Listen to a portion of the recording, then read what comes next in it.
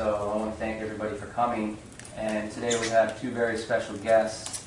First, Agnidev Prabhu here, who is a world-renowned musician in the Vaishnava lineage of devotional music. And we have a special honorary guest, His Holiness Tripurari Swami, who's here to give us a wonderful presentation on nature of consciousness, correct? Or that's okay. I don't know. That's what whatever the presentation will be. I'm sure it will be very nice. So thank you all for coming, and thank you, Maharaj, for coming. Thank you. Om Ajnanatirmirandasya Jnananjana Salakaya Chakshurumilitam Yena Tasmai Shri Gurave Namaha Ajunulambita Bhujo Kanakavadato Sankirtanaya Kapitaro Kamalaya Taksho Vishwambaro Dvijabaro Yugodharma Palo Vande Jagat Priyakaro Karunabhutaro Vande Shri Krishna Chaitanya Nityananda Sodhito Gauradaye Pushpavanto Chitro Sambhotam Deyam Sada Paribhagnam Vishtadoham Tirthaspadam Shibavarinchi Nutam Sharanyam Vrittartiham Pranatapala Plavabdipotam Vande Mahapurushate Charanada Vindam Sri Gauri Vaishnava Guru Parampara ki Jai Gaur Bhakta Vrinda ki Jai. Thank you very much for your introduction, invitation. Pleasure to be here. Good evening, everyone. Originally, I was scheduled to speak at the university, I was told, so there was some thought of speaking about the nature of consciousness in an academic climate from a devotional perspective. As it turned out, the program, as I understand it, shifted to this facility here, which is, from what our host has said, not exactly in an academic environment. It seems more like a spiritual environment, which is fine. I'm comfortable there too, as you might imagine.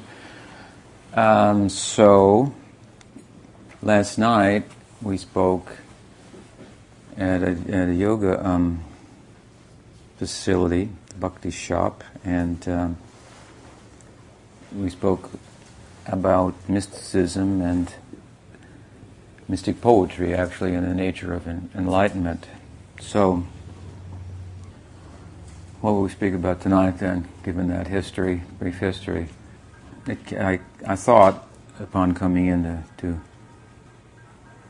maybe blend the two a little bit, and by way of speaking from Siksastakam. Siksastakam is a beautiful compilation of verses. Shiksha means instruction, and Astakam means eight, so eight instructions. And they were penned about 500 years ago in Sanskrit by Sri Chaitanya, and about 100 years after that, one of his followers in the succession took those verses and organized them as if they were written in as one poem, something like that, and showed somewhat of a progression from one to the next that he called then Siksastakam. This is Krishnadas Kaviraj Goswami, author of a number of books himself, and he included the compilation of these 8 verses, poems, in his book Sri Chaitanya Charitamrita. So we've written a small commentary on that, Siksastakam, and rendered the text poetically into English. So let me read from one of the poems one of the verses of Siksastakam, and we'll try to plumb the depths of it and see if we can swim there. He says, Nadanam na janam na sundarim kavitam va jagadisha kamaye mama janmane janmanishware bhavatad bhakti rahitaki toye.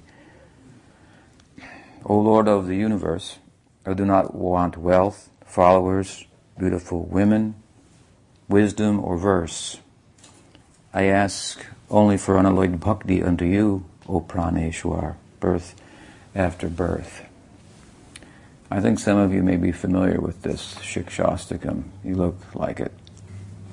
Some of them maybe not.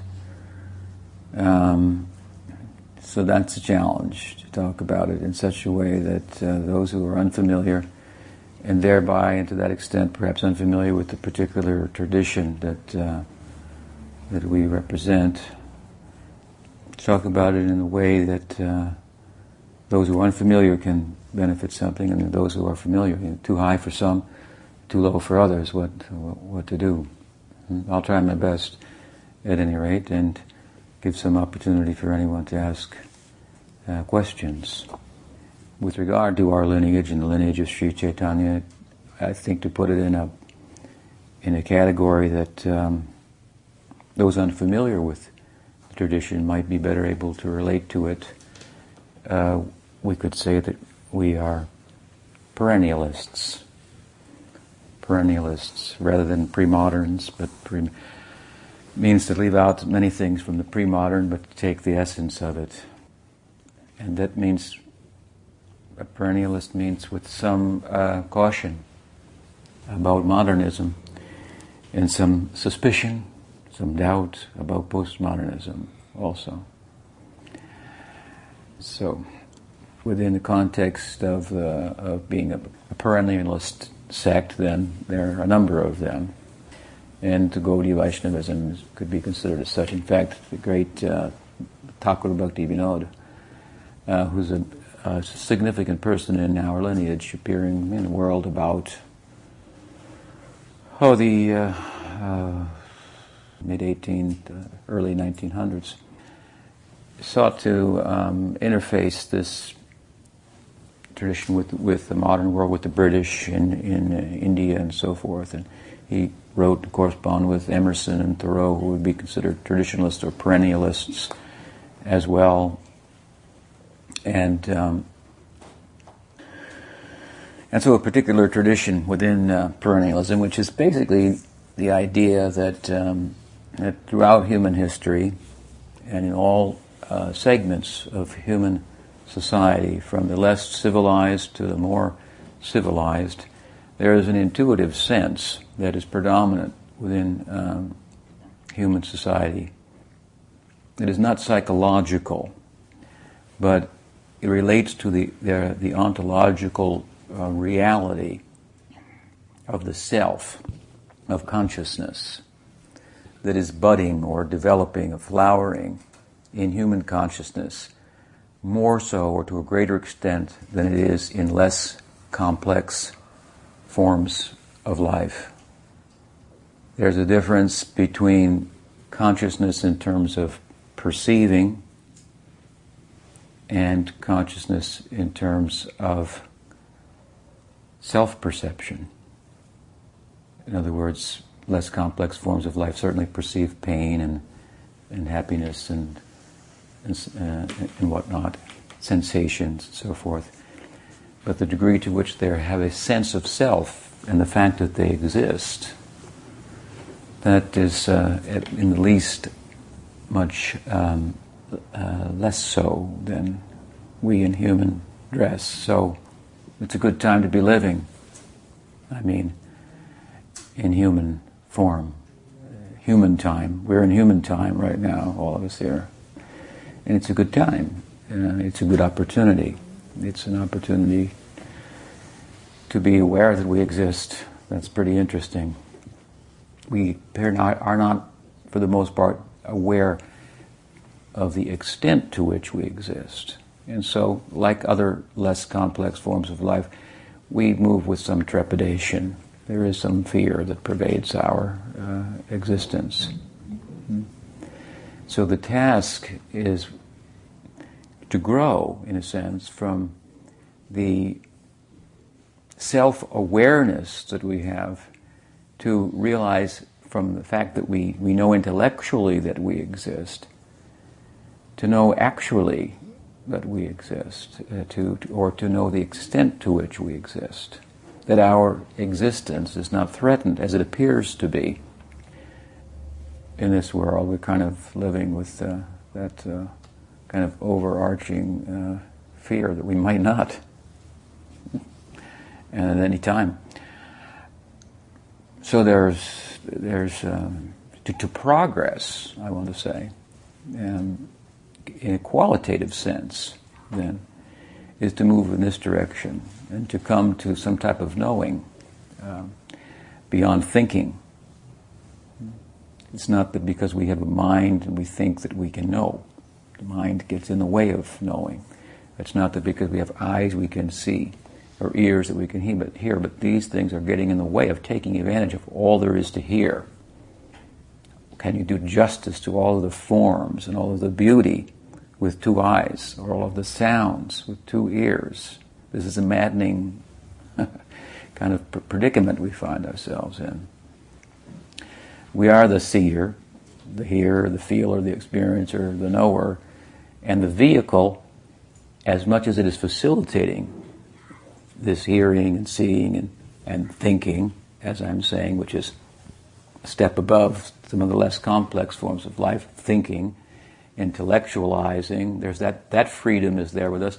Nonetheless, as much as the form is affording us some freedom of expression and experience, it's limiting us as well. So to improve the quality of our life means to take steps such that we become, first of all, aware, as I say, of the extent to which we exist. We have a kind of a free existence compared to, let's say, plant life or animal life. We can move around and interact socially and think, and we can even think that we think poorly, that we're free to do that also, that there's nothing more than physical, than the brain is possible. Such allowance, such freedom is there, like enough rope to hang yourself is afforded in human life. We're kind of coming out of a more constricted, this is the idea, of course, in perennialism, and true to our tradition as well, we're coming out from the more constricted conditions of life, lesser developed forms of life, where there's less freedom. We have the freedom, for example, to say, you first, excuse me. We have that freedom, don't we? Now, if you just take some food and put it down amongst some hungry dogs, too many of them won't say, you go ahead first, excuse me. So they're more pressed, if you will, by the condition they find themselves in, by the demands of the senses. And as much as we as human beings are answering to the call of the wild, if you will, the call of our senses in relation to sense objects, then to that extent that other faculty, the thinking faculty, the intellectual faculty, is not manifest. It's suppressed. It shouldn't be, for that matter, wedded to the senses and their habit for taking. Do you understand? The senses are reaching out to take from the world. Through the senses, identified with them, we feel a little empty. We've identified with an empty bag, so to speak. And so we reach out to take, to be fulfilled. And to that extent, I think, the thinking faculty then becomes pushed to the background.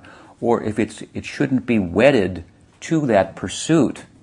Intelligence, for example, if it is wedded to the pursuit merely of sensual indulgence, then Well, we were going to go to the zoo the other day, but we didn't make it. We ended up going to the Japanese gardens instead. Nice experience, but some wild beasts there. But that's the point. But if we, with intelligence, then allow our intelligence only to facilitate and find ways and means to pursue the call of our senses, well, there should be a big cage for such people also. A very dangerous species, more dangerous than the wild beast. So that would be a great loss and corruption of the intellectual faculty, just to take us in the direction of the wild, if you will, when it distinguishes us from the wild. You follow? We were said to be a rational animal. So the wonderful news is that we can be an animal, we could be a rational animal, or we could be rational, or we could be transrational. You have to become rational to become transrational, to go beyond the limits of reasoning. And this is a wonderful, like I say, time to be living human life. This is an opportunity that the perennialists feel we are afforded, and it's a feeling that is in the majority of all human beings, and only the misuse of intellect and reasoning really causes one to think otherwise and conclude to arrive at a very counterintuitive notion as to the purpose of human life and the opportunity that it affords us. It's true that some things that are intuitive may not be correct. You may have an intuition about something and you may find yourself to be incorrect. So to always follow your intuition may not always be such that you arrive at truth.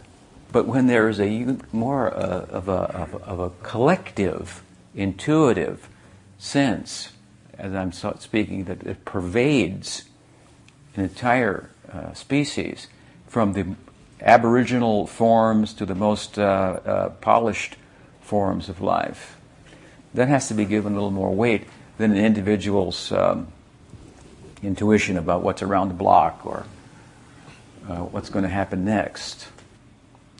What that intuition is, really, is this blossoming of the self, of consciousness, that the human dress affords.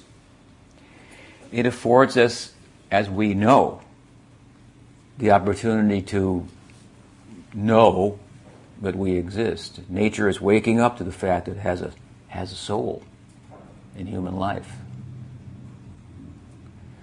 Now, just to live then like a big, wild, intelligent beast, not very intelligent, but to use intelligence to be a big beast, that doesn't seem to be a good, wise use of such a faculty, when it is considered to be the faculty that distinguishes us from the wild. It should be used to move away from the wild. Does that mean then to rise above nature? Yes, in a sense. Yes, to rise above nature. And it could be argued that very intelligent people since the 17th century on have been trying to rise above nature through the wedding of, let's say, Christianity and science, and then science and technology. And it might be thought that we have risen above nature to some extent. Lives may be extended longer. Oh, we don't have to go on foot anymore. We can even fly in the air like I did to come here, from California. And so we are rising above nature. But of course, this has been going on for a couple hundred years, this particular attempt to rise above nature. All it really says, in one sense, from the spiritual point of view, is that, yes, human life gives us the opportunity to rise above nature, and we sense that. And so we're pursuing it. Whether the pursuit is well thought out, and we're actually accomplishing that, then it has to be examined. the drive for that, the sense for that, the sense that such is possible, that is intuitive in human society. And so the pursuit of it. But if we were to rise above nature, there has to be not just a quantitative rise, but a qualitative rise as well. You follow me? So we don't see too much of a qualitative rise above nature, and for that matter, not much of a quantitative rise either in the last couple of hundred years in modernity. In fact, good, thoughtful people are reasoning that the very attempt to rise above nature through kind of meeting nature head-on is becoming counterproductive and bringing the whole of the human existence into some jeopardy. And more than that, I think, besides, that may sound like a more alarming than it is, perhaps someone may think, although some do feel it is quite a predicament, but besides that, in other words, besides the fact that possibly by the attempt to rise above nature through technology and science and so forth, we're making the earth less inhabitable. That may be a debate. You're probably on the same side as I am on that, but fair enough to say it's debatable. But what's not debatable is that by the attempt to rise above nature through technology and through an attempt to control nature, this is the motive. This is what the scientific method, if you will, comes out of the controlled experiment, comes out of a desire to control nature, and in that sense rise above nature. From that comes, as I say, the scientific method and the controlled experiment. From that, most kind of naturally comes a naturalist or physicalist worldview, that there is no supernatural. And from that comes alienation, not happiness, not fulfillment. Humanity is off balance. Why is it off balance? Because this intuitive sense that I started speaking about within all of us, that there's more to life than what meets the eye, that is on the surface, that there's a magic to life and there's a meaning to life. There's a purpose to life. That means there's something greater than me. There's a purpose that the world has inherently, that I am to meet with, to make a union with, I'm to connect with, and find my place and make my life on an individual basis meaningful. So the idea that there's something greater than us, and it's benevolent, it's kind, and by connecting with that, my life will improve qualitatively. And that I don't need anything, I don't need to add anything onto my life to achieve that. The progress that a perennialist questions, that a modernist or postmodernist may want to wave before us, is only a quantitative add-on type of progress, really. And what we're saying is that there can be qualitative improvement of human life without having to add anything on, wherever you are, in any condition of life. This is accessible to you. So there's a strong sense, like intuitive sense like this in human society. So when this intuitive sense meets with a naturalist worldview that comes as a result of trying to control the world, bring it under our grip entirely for our purposeless, really, life. I mean, you deny that the world has a purpose of its own. This is the conclusion of the kind of natural conclusion of the modern world. Therefore, existentialism and angst, and there's no place. I feel like I should have meaning, but I don't, according to the worldview that has come out of it. The worldview says there is no meaning. That's a little disconcerting. And then someone says, well, you have a psychological need to have meaning. We have things, we have psychology, we have religion. You can go with that for a while. But ultimately, we can do away with that too. And so that everyone makes sense. This is a very dangerous road to go. Human society will never successfully go down that road, because the intuitive sense in human society that there is meaning will always prevail. Always prevail. First couple hundred years it's been going in this direction, and even postmodernism is a semi-revolt or a huge doubt about it. Wait a minute. Although it still carries with it much of modernist thinking and so forth, nonetheless it raises a big doubt. So,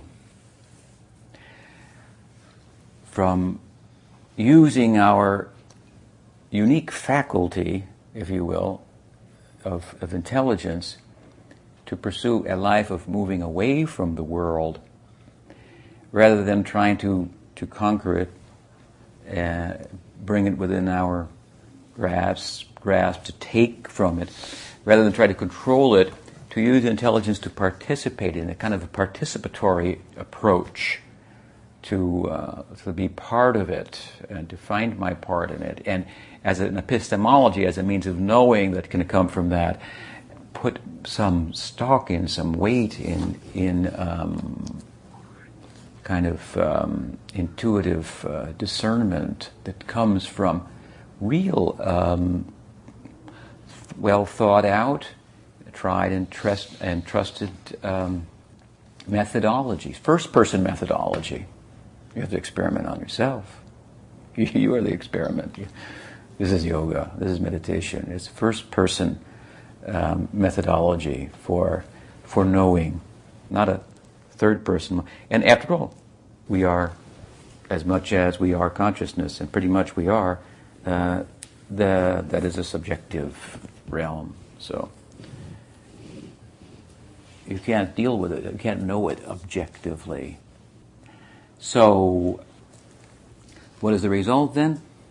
This participatory approach to life that gives rise to a method of knowing that is, let's say, intuitive discernment, kind of a mystic knowing, kind of a knowing that results from turning ourselves inward rather than outward, which causes that intellectual faculty that distinguishes us in one sense from the other forms of life to kind of grow and to be wedded rather than with the senses and their call and their demand, with the spiritual current to go in that direction.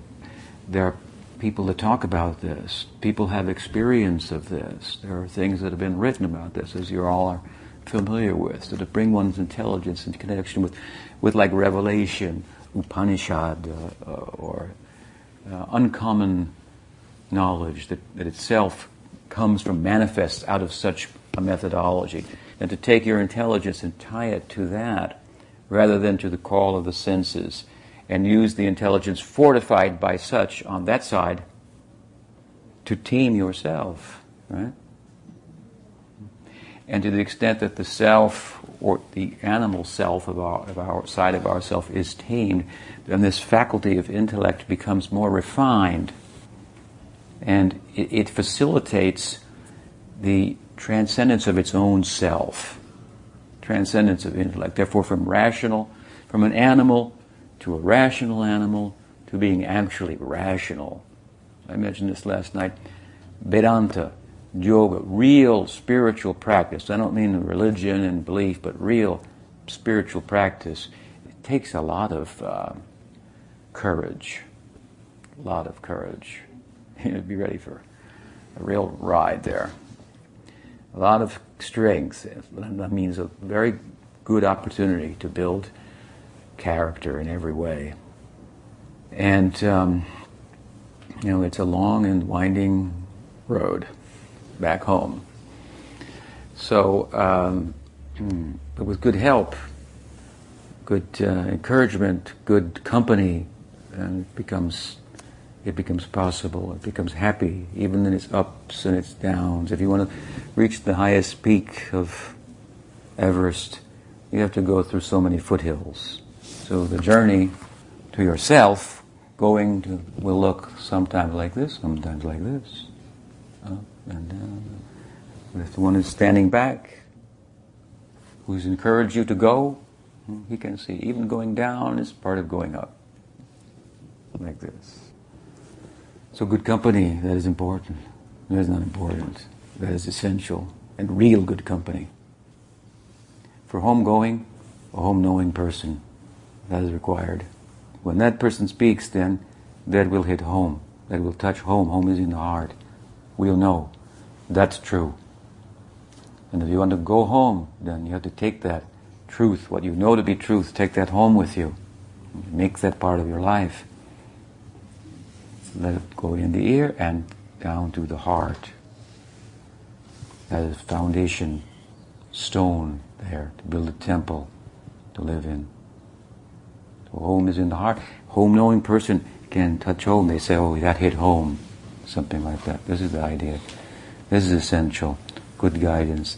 It's a difficult thing. It's a great challenge, spiritual life. It's the greatest challenge. So it's very exciting, actually. Great challenge. And it requires quite a bit of objectivity also. Again, you are on the dissecting table. It's you. You're on the altar. You're being sacrificed. Your sense of self is what is to be sacrificed. The conventional sense of self, of being American or Indian or man or woman or black and white, this is to be sacrificed. To die is nothing. A material death. Ego death, that is another thing.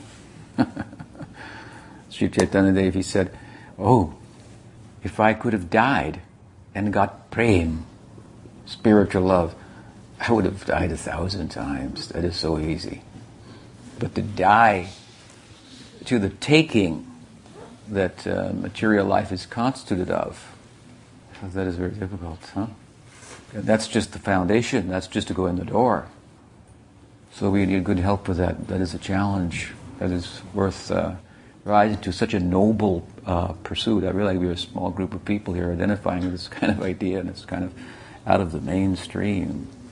That's good, to be out of the mainstream. This is really flowing in the wrong direction. If somehow you're caught by this kind of idea, that's captured by this through someone, as I always said, through one tradition or another, then bond together with such people. And in the context of that, find that particular path that is most useful to you. Take some of your own objectivity to that and choose and go with it, with good company. This is a great challenge.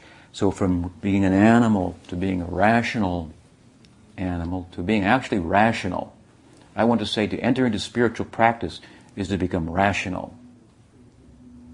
A rational animal may go to work in the lab and make experiments and get data and come up with theories and so forth and function in the world, but his or her actions, own life, is not necessarily rational. To overeat is not rational. Do you understand? We're going to a very basic idea here. You ever have the experience of doing something that with your intelligence you know is not in your own interest? You think, am I joking or what? That's irrational, you see, as you can understand. That is very irrational. So to be rational, not just a rational animal, but to be purely rational. This is what, to embark upon spiritual pursuit seriously, under good guidance, and to be aware of what the challenge is and what difficulties may arise as far as one can. Details will never be known until they present themselves, but in general, this is a great challenge, but this is to be reasonable. And from acting reasonably like this, and consistently so, then one can transcend the limits of reason. That there is more than reason, that is reasonable. That is reasonable. We don't want to lead only a reason-ruled life where we proceed with caution. There should be some caution, and we should restrict our associations to that which is fruitful and beneficial and for spiritual pursuit. Life is short.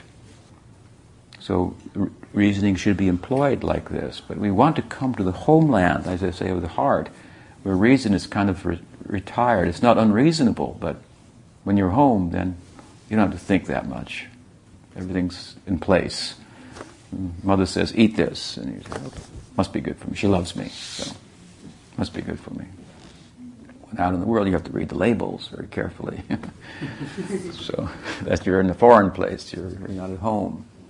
So homeland is home of the heart. This means to move freely, even unencumbered by intellect, by the need to know. Now we have some need to know. So I speak to you all, you're rational people, and I try to arrange my feelings, my realization in a rational way through words and logical order and so forth to address you in terms of the language that you speak, reason. So you listen to me and you're weighing some of the thoughts, and some of them you let them go in, and some of them you're not sure about. And if I can capture your mind enough, then you'll stop thinking about it, and everything will go in, and so much will come out of that. But after all, it's not me. I mean, what are we talking about? What is the subject? It's about us. What is our potential as a human being?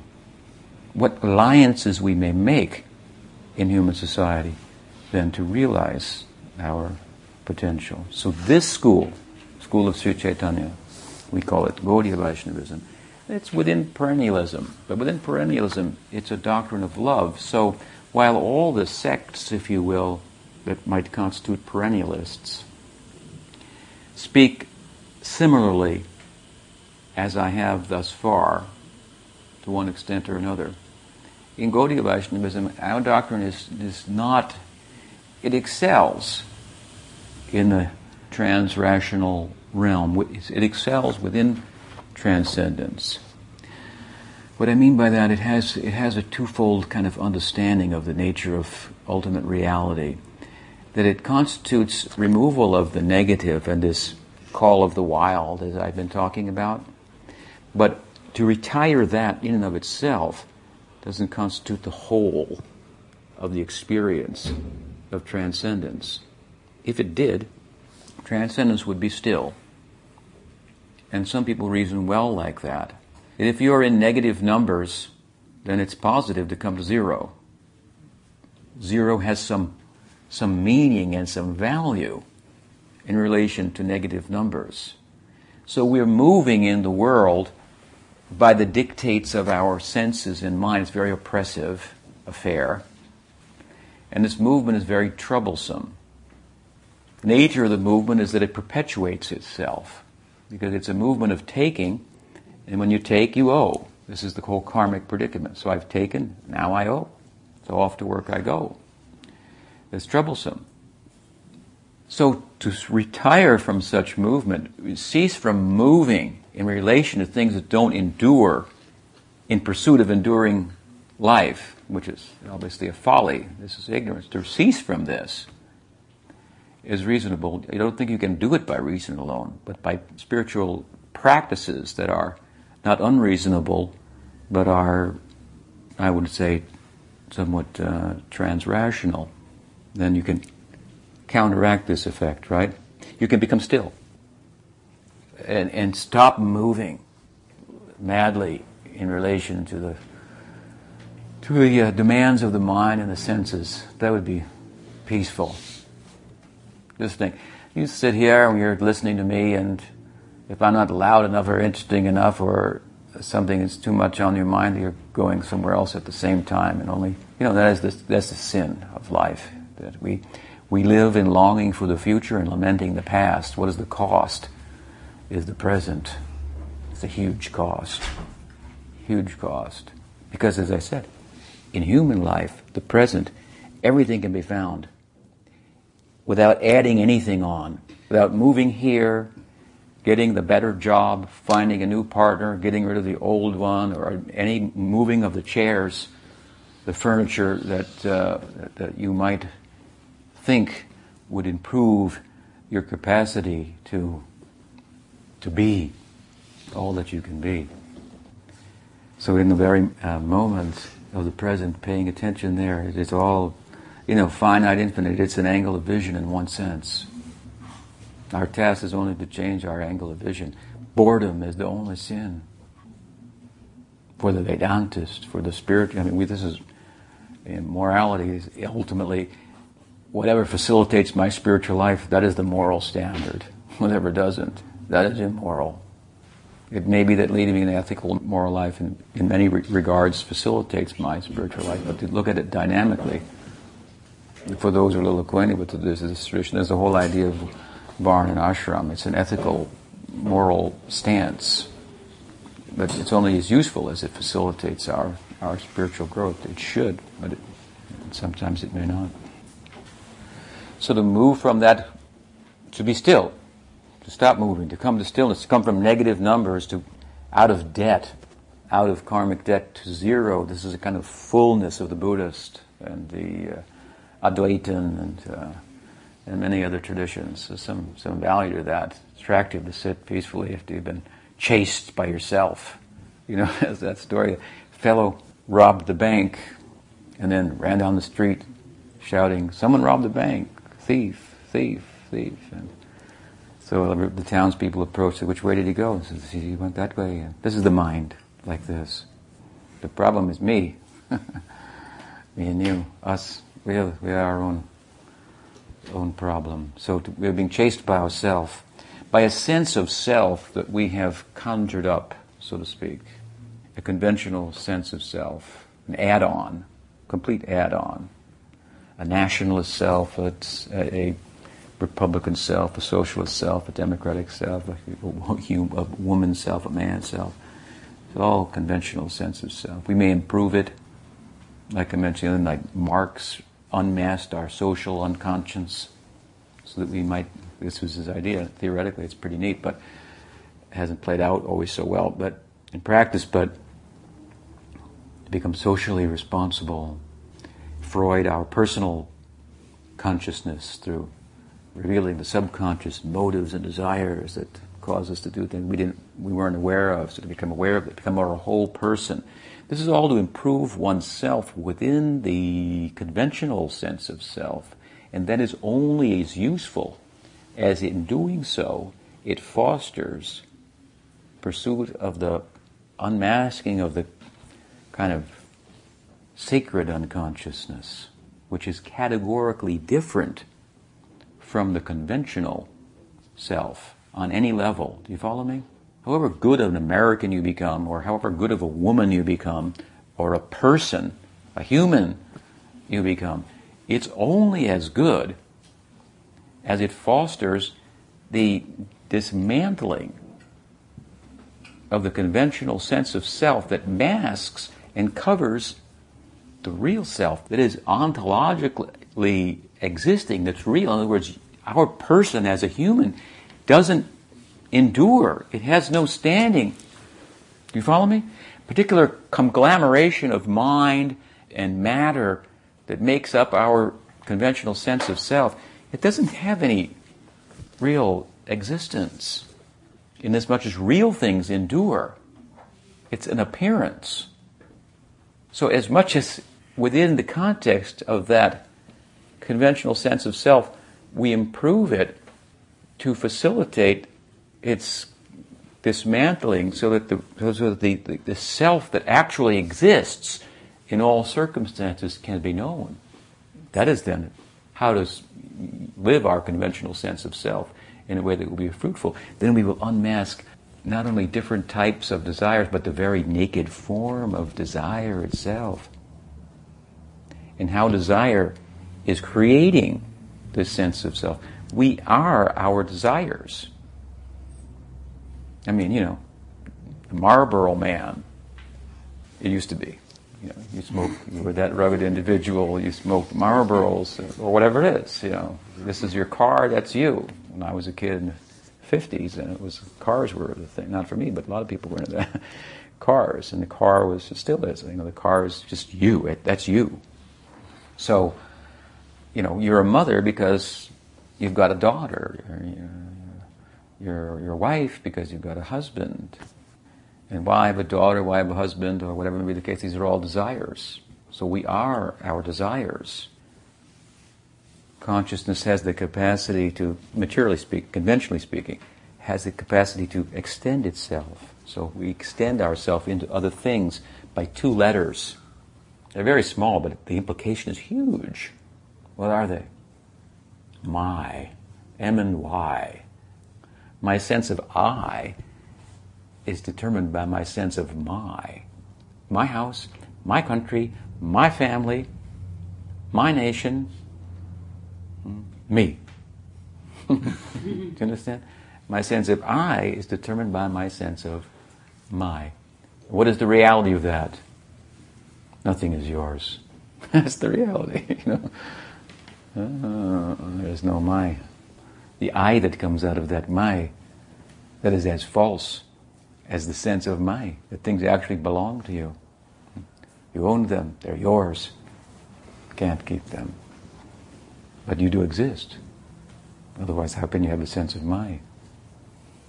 It's coming from consciousness to unmask that. And the very color of desire, the naked form of that. The Buddha said, the world's about suffering. The cause is desire.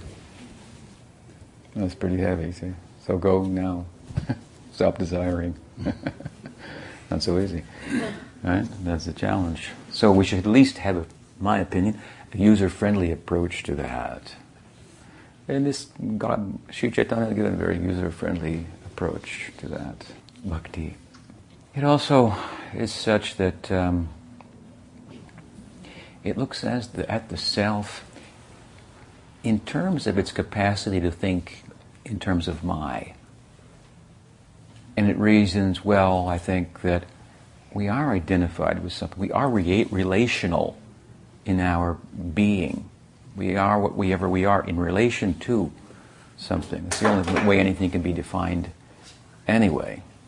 So this self then, this unit of consciousness that's not the conventional self, to arrive at it kind of foundationally by dismantling the conventional self is to be peaceful, to be still, right?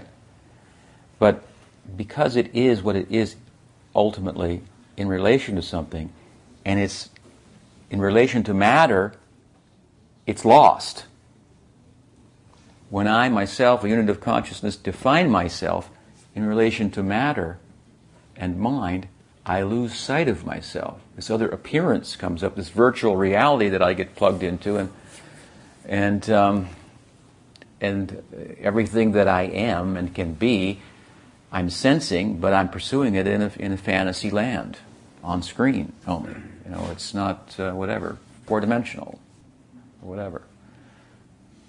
Problem. So, to come to that stillness, but then to really get a handle on what that is, we have to see it in relation to something. So into relation to the other side, to the supernatural, to that ultimate reality, that the infinite, let's say. If the finite wants to know the infinite, how will it know? Any mathematicians here? How can the finite know the infinite? Can't. Unless the infinite wants it to know. If the infinite, out of its infinite power, wants the finite to know, then it can know.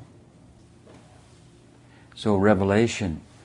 So while our methodology, if you will, for retiring the false self should be such that it doesn't stop there, but in the context of retiring the false self, it attracts reality. It draws the attention, the sympathy of reality. Think of reality then as a magnet, a positive magnet that's pushing and making everything happen from wherever the source, everything's coming out of. So how will we attract that to us? Not by pushing forward. 2 positive poles of a magnet repel one another. And if one is really big and one is really small, that one will really get repelled quite a distance. So this is not the approach. Therefore, in Gaudiya Vaishnavism, the soul has been depicted like a young girl, largely. Like a young girl. In times gone by. Okay. In pre-modern times. or just make her young enough, and it's okay. Even in the modern times, young boy can be the same too, dependent, like a child, childlike. And Dad is very busy. He's got so many things to do, especially if he's an important person and so forth. How will a child attract his attention? By expressing his neediness and affection. Naturally, he'll put down everything to answer her tears. We call over her for any simple thing. So to position ourselves something like this is bhakti. That our methodology for retiring the false self should be such that it doesn't end there, but in the context of retiring the false self, we draw the attention of the whole to ourselves. That's a huge task, to get the attention of the center. How will we get the attention of the center? It might sound egotistical. I want the center to have its attention on me, but I need some attention. That's a fact. I need some attention. That's attending to myself. So I have the whole center to be attracted to me. So, if you want to, let's say there's a wealthy heiress, and you want to attract her attention. So if you go to her place with a motive to steal put something in your pocket, one of the antiques, as you walk out the door, and she's capable of detecting your motive, sensitive to that, you're not going to get her attention. You're not going to get in the door. If you go in there with a motive to know her and serve her and figure out how she becomes so rich, so that you could take that and become rich yourself, it's not going to attract her very much either. If you go there just to serve her, then it is said that if you love a person, then they'll tell you all the secrets. You understand? Love is the way. Love is the way. If you love someone, then they'll tell you all the secrets. So our approach has to be a loving approach, not just a mechanical approach, not just a thoughtful approach. We've spoken as logically as I can, forgive me for my limits there, about this thing, but the underlying current of it that I want to come to is that the method of Sri Chaitanya for going and knowing, while it's logical in its foundation, just like in art there is math, in music, inside it there is math, but it's kind of hidden. Somebody plays the music and you think, wow, he just got talent. She's just got it. But there's math to that. They figured it out. They did some studying, and so it looks like it's just natural and flows and so forth. So some logic must be there, some knowledge must be there, some proper orientation, and then out of that, the approach, the methodology. So ours, the method of Sri Chaitanya, is a method of love. He says, "Na danam, na janam, na sundarim kovitam va jagadisha kamai mama janmani janmanishvare bhavatad bhaktir hoi tuki tvai." At this stage in his teaching, he says, "Na danam, na janam, na sundarim kovitam va mama janmani janmanishvare." He's speaking to Ishwar. It means the controller, the source of the world, the over soul of the world, the universal intelligence, the cosmic knowing, Paramatma. He says, bye. That's what he's saying. I bid you farewell. Na danam, na janam, na sundarim kovitam va. Because your world that you oversee is all about danam, janam, sundarim, kovi. It means desires for wealth, for relationship, for knowledge, for its own sake, for a following. If you study carefully the words here, the whole gamut of desires, what the self is really interested in security, in knowing, in ananda, in joy, all such pursuits. He's saying, from a worldly perspective, there's an overlord who sees over all. There's a worldly intelligence, a universal intelligence that oversees all that. I'm bidding farewell. Na danam, na janam, na sundarim kovitam va jagadish kamaye, kam, the desire for the world and that conventional self.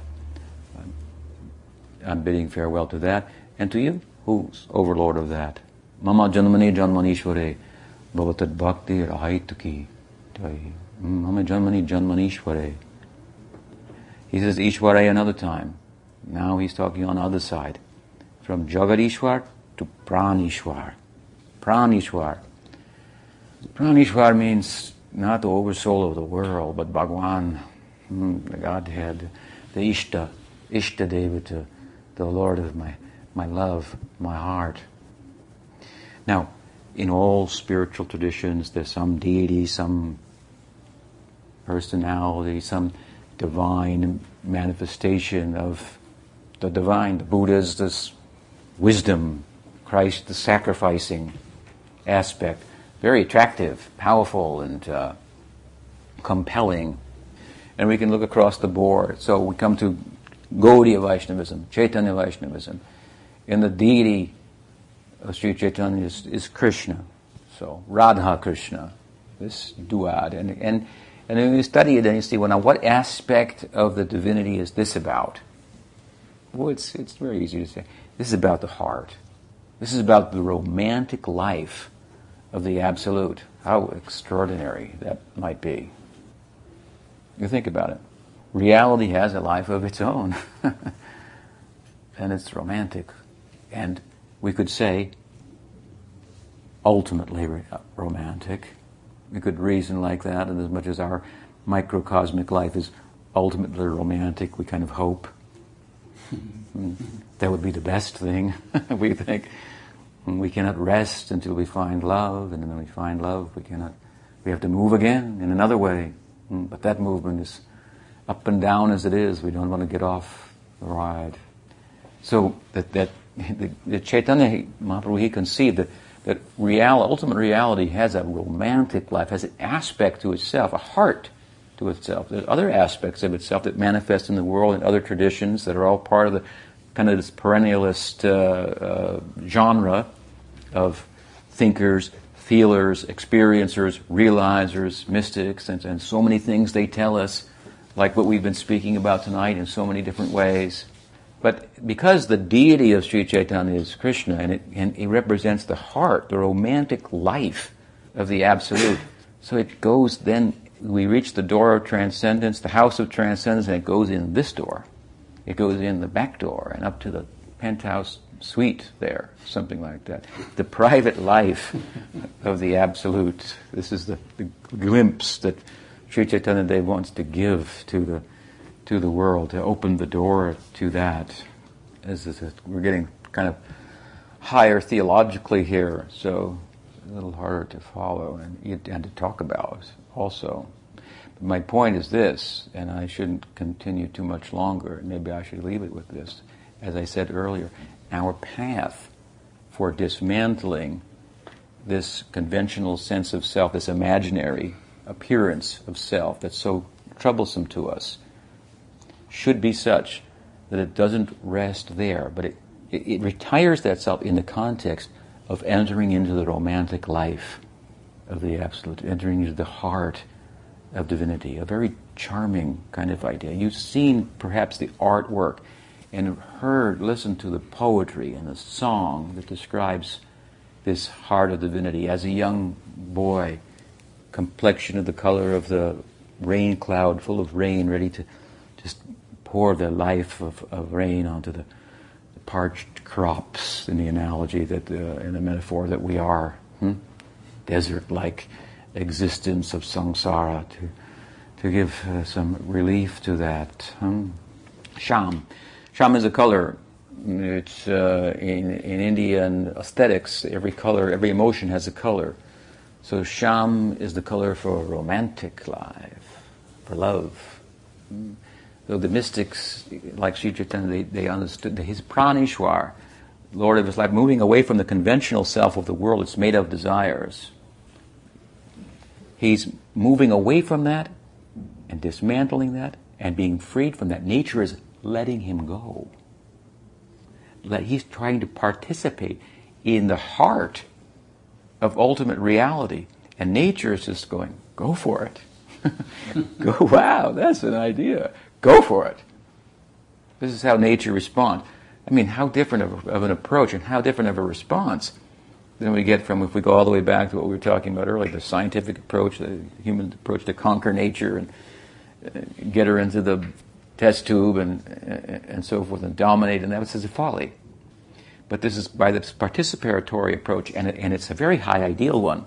You think, I want to enter into the love life of the Absolute. I want to be a player there in the drama. If the Absolute has anything to do, it must be play. Right? Krishna is depicted how? The mystics depict the Absolute Krishna. Krishna means, it means irresistible. That's what it means. All attractive, irresistible. And you would think, well, the source of everything must be depicted as very powerful. But he's just playing. In fact, sometimes he's losing. Sometimes he's wrestling with his friends, and sometimes they're winning.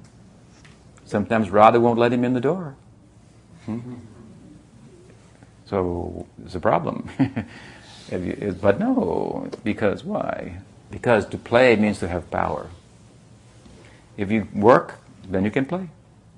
You have to have some money, save some money in the bank, that's power. Then you can take a vacation, come visit Swami, and that kind of thing. So you have to have power to play. So who is only playing must be all-powerful. He had nothing to do. So they said the Absolute must ultimately be like this. There may be different manifestations of ultimate reality. They have some task to perform in relation to us and the world and so forth. But ultimately, when it's by itself, unto itself, naked, as it sees itself, reality, through its own lens, just playing, that's all. Nothing to do. But the play, the nature of the play is so profound for us. Such meaning comes from that. We study that.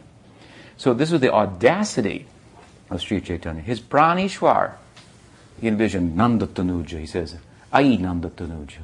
I want to live in the house of Nanda. Means I want to marry Krishna. I want to live in his father's house, as it was but be the custom. Ai Nanda Tanuja. This is coming into view now in his heart. The Pranishwar, the Jagadishwar is gone. The world is gone. The conventional self is gone. Now, this Nanda Tanuj means Krishna. It's a charming name for Krishna, entering into his heart. So nature, as far as rising above nature, which as I said is we have intuitive sense as humans with this is possible. Okay, just going, take it, go for it. This bowing down to such an idea. The idea, what do you come up with? People are trying to conquer me in so many ways, but this is incredible. You want to go to this. You want to go to my source. And with such intimacy in mind. It's a high ideal, of course, but what kind of purity there must be. What type of, if I was saying, if the two magnets are to be attracted, both cannot be positive. This one, Krishna, is big positive. Purush. We cannot have Purusha Bhav and approach him. He is the personification of Purusha Bhav, the pusher, the sustainer. But Prakriti means like, it's kind of, feminine kind of. So, women have a way of getting men to do what they want. Of being in charge. It's quite charming, actually. Once I was sitting with my Gurudev in Manhattan. He had a building in Manhattan. The students had gone for him, and it was on the 11th floor. And it was a big thing for him because he started by living homeless in the Bowery in New York City, coming from India in a cold winter, and he never experienced that. So there he was sitting in the 11th story, and this was 1975. I had become a renunciate, a sannyasin, just earlier that year. So we were sitting together, and he said to me, "Swami, have you seen the New York women?" And I'm thinking, now what does he want me to say? Have I seen the New York women? So I didn't know what to say. And then he said, "They're so beautiful." And he said, And he kept talking. He said, "In this building and that building, all going up by their power. All these men working so hard, and all these buildings are going." He said, "It's the power of Vishnu Maya." He said, big eyes. That Shakti, so powerful, driving the whole thing.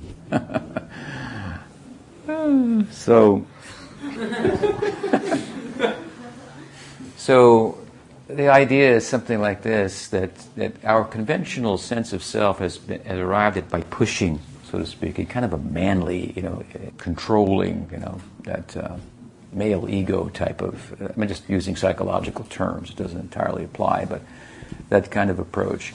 And the spirituality to take a feminine approach, so that like the negative magnet attracts the positive, even a tiny negative one, drawn into the center. So with humility and prayerfulness and the willingness to admit our necessity, we need. Yes, I'm needy. A fellow told me, "Well, you believe in God because you're needy."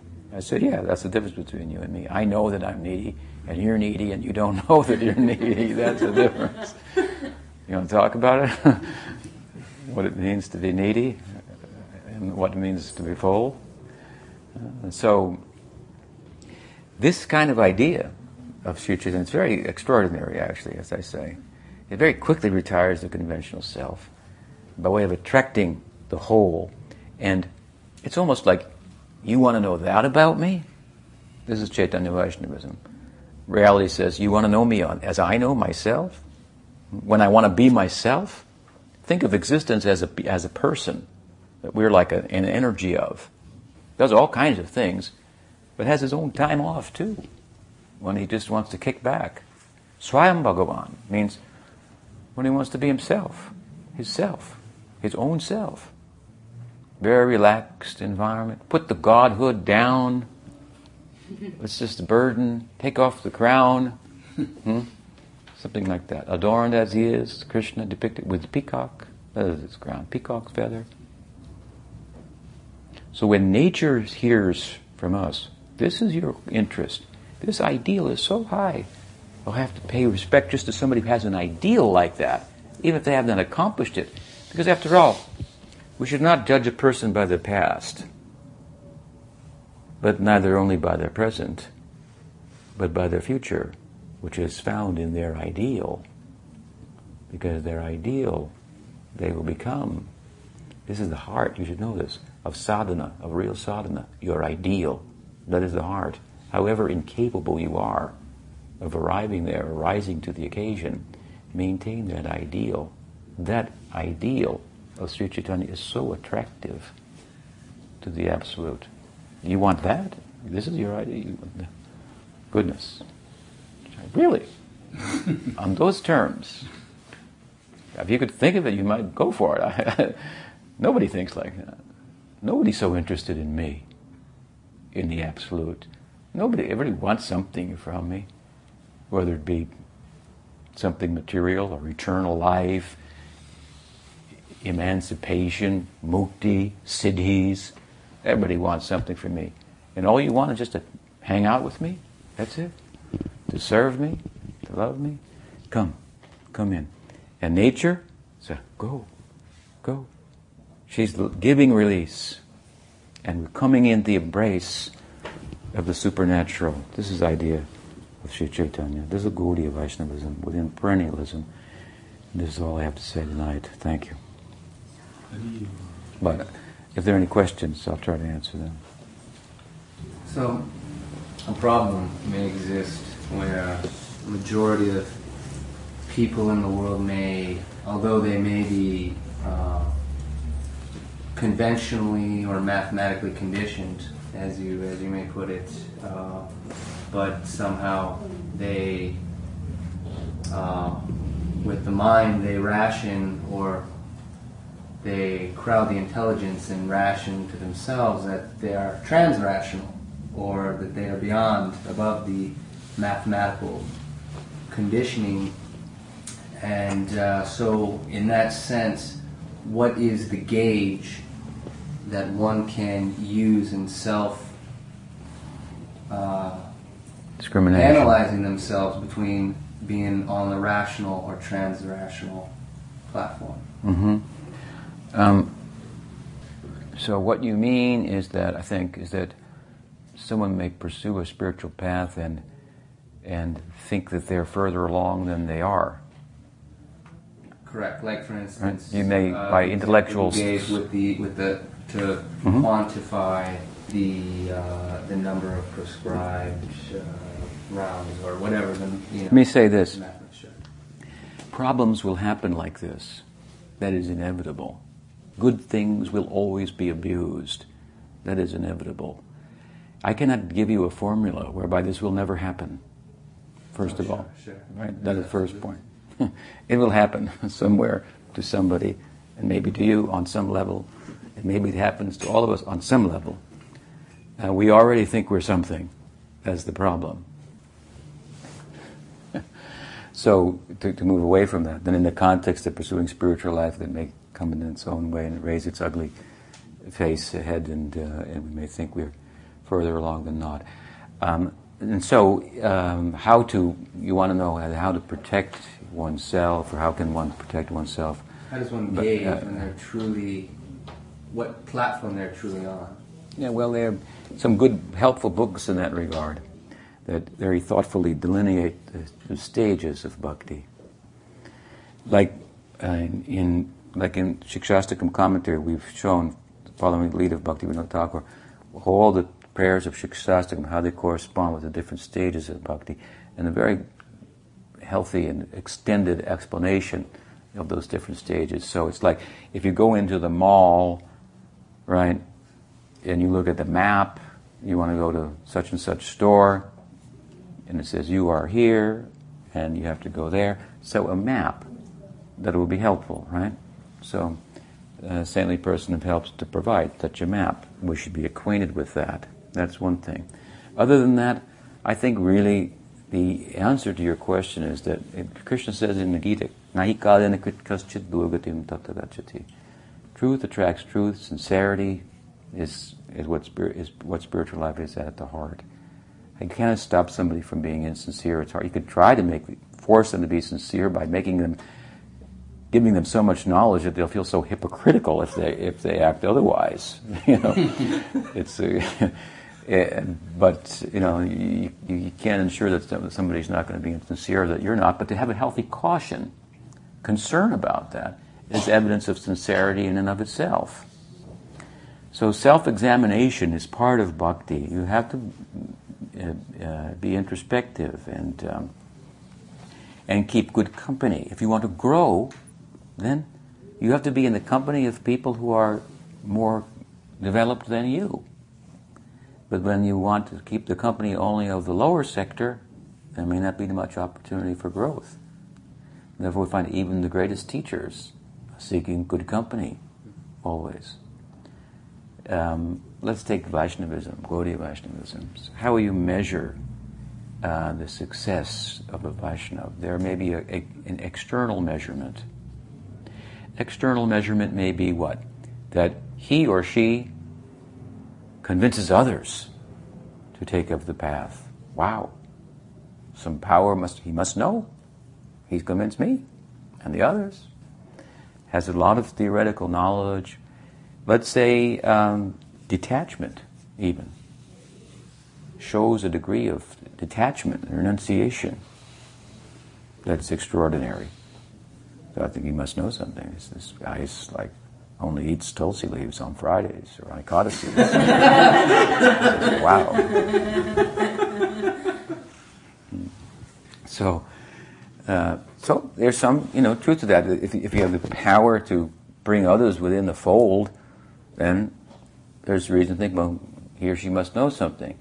And corresponding with such knowledge, if it's genuine, the corollary of that should be detachment. But these are external measurements. They're not without value, but there can be some deception also. Mm-hmm. It's a powerful philosophy, so if you can commit it to memory and you're a little creative, make a creative presentation, it can inspire others and so forth. And, as long as you have your own room, you can be detached everywhere else, in their own room, then it all comes out, right? So, and that will come out everywhere else as well in due course. But then, what is other form of measurement? Let's look for an internal form of measurement, so to speak, that's nonetheless visible. And that is this: that how he or she, that Vaishnava, appears in relation to those more advanced. There can be no cheating there. You understand? Because those who are more advanced, they will detect that. You cannot fake, oh yes, Gurudev or the senior Vaishnavas, I have such respect for them. And if you can't find any senior ones, then you're really showing yourself to be suspect. You understand? Now, how we advance, how we associate with advanced Vaishnava, who will be advanced for one, more than one another, that's just somewhat subjective also. How one can take advantage of higher association. Some may be able to take advantage in more invisible ways than others, but they'll always speak on this principle. Some may be able to draw help from the invisible, from the aprakrita, unmanifest sadhus, and from the text they've left behind. But there'll be some evidence of that, how they can take creatively from there and find meaning that you couldn't see. But even such persons then will always extol the virtues of sadhusanga, advanced association, and seek it whenever possible. They may like our Gurudev my Gurudev had a big mission, was busy and so forth, but repeatedly he like hammered this point into us. It was a point that he adhered to. Realized. For example, he considered Pujapad Sridhar Maharaj as my Siksha Guru, so much you will also benefit from his association. He told us he used to write Sridhar Maharaj from America. What will I do? Shall I die here? My heart is bad, or shall I return to Vrindavan? And I have no one to get advice from. This is not his shortcoming. This is greatness. Do you understand? So, what greatness! No greater measure of his spiritual standing than that. And he was such a big campaign. Who will he have to listen to? He didn't think, who will I have to listen to? I have to find somebody to listen to. Is there anybody I can listen to? This is my only shortcoming. I have no one to ask. This is the spirit. So when it'd be hard to cheat on that side. So how the Vaishnava situates himself or herself in relation to the senior Vaishnava, that will be telling. Is that helpful? Yeah. What else? Another question? Yes, sir. How much of a concern should it be for someone who knows that they're less advanced, feeling like maybe they're doing a disservice to the more advanced devotees by associating with them? No, don't worry about that. No. How much? 0. Don't worry about that. Don't worry about that. If you're bothering, they'll tell you. You're bothering me now. Okay. With no malice. Something like that. So try to get good company. Like I have my own experience, right? I have my Gurudev and in his presence then they used to have a policy. It was a pretty big mission at the time. And they used to have a policy. He used to go on a walk every morning. And wherever he was, he would go on a walk. And then the leading fellows, as they saw themselves, and as they were practically too, administrators and so forth, they would make an announcement.